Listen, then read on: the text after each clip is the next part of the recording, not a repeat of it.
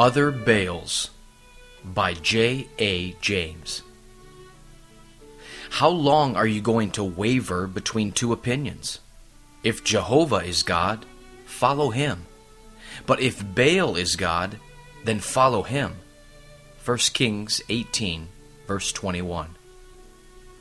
There are other Baals in this age, in all the various forms under which they are objects of human idolatry. It is true, you are not called, invited, or disposed to bow the knee to idols of wood, stone, or metal. These, however, are not the only way in which idolatry may be practiced. Everyone has a God, and if man does not love and worship Jehovah, he will make a deity of his own image.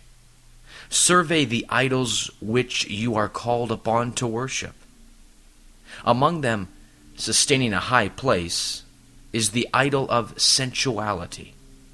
This goddess is decked out with all that can pollute the imagination, inflame the passions, or excite the evil propensities of a youthful heart. Before this image, multitudes of devotees of both sexes bow the knee and offer the most costly sacrifices of property, health, principle, and reputation. Near her is the bewitching and smiling image of worldly pleasure, with the sound of music, the song, and the dance, alluring the giddy and thoughtless to its orgies, and throwing the spell of its fascinations over the imagination of multitudes who go merrily to their ruin.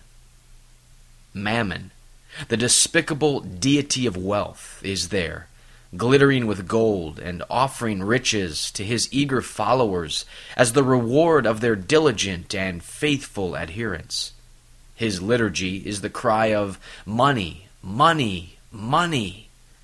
His sacrifices are the time, the bodies, the comfort, and the souls of his worshippers. Near this is the shrine of human knowledge. This idol is only evil when raised above the place of faith, piety, and virtue. When thus exalted above Scripture, it is a deceiving, corrupting idol, the false goddess of a pantheon of vices. Nor must we leave out the idols of false religion, the chief of which is popery, the Antichrist of the Apocalypse, the man of sin sitting in the temple of God, exalting itself above all that is called God.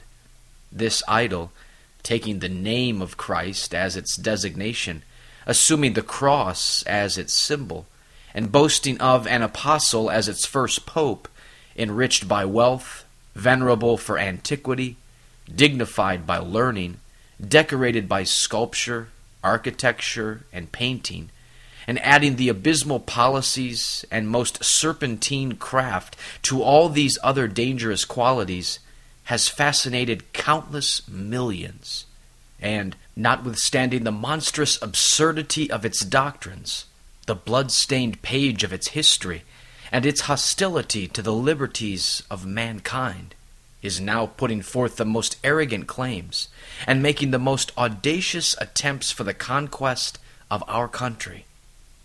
All these idolaters have chosen their God, and are the determined and devoted worshippers of their Baals.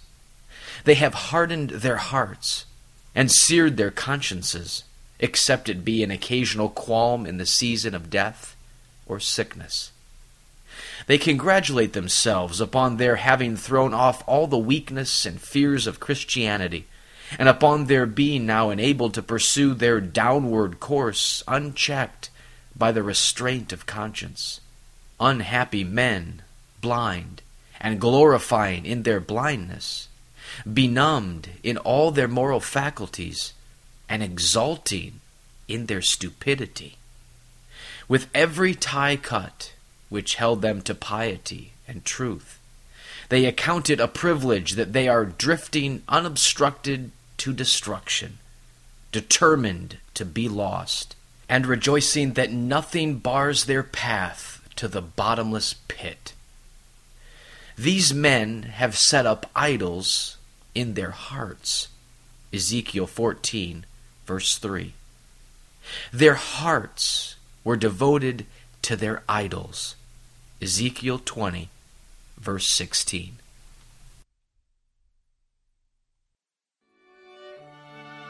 This Puritan devotional has been brought to you by Grace Gems, a treasury of ageless sovereign grace writings.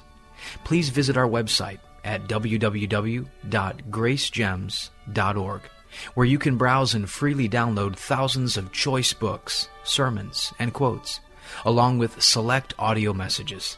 No donations accepted. Thank you.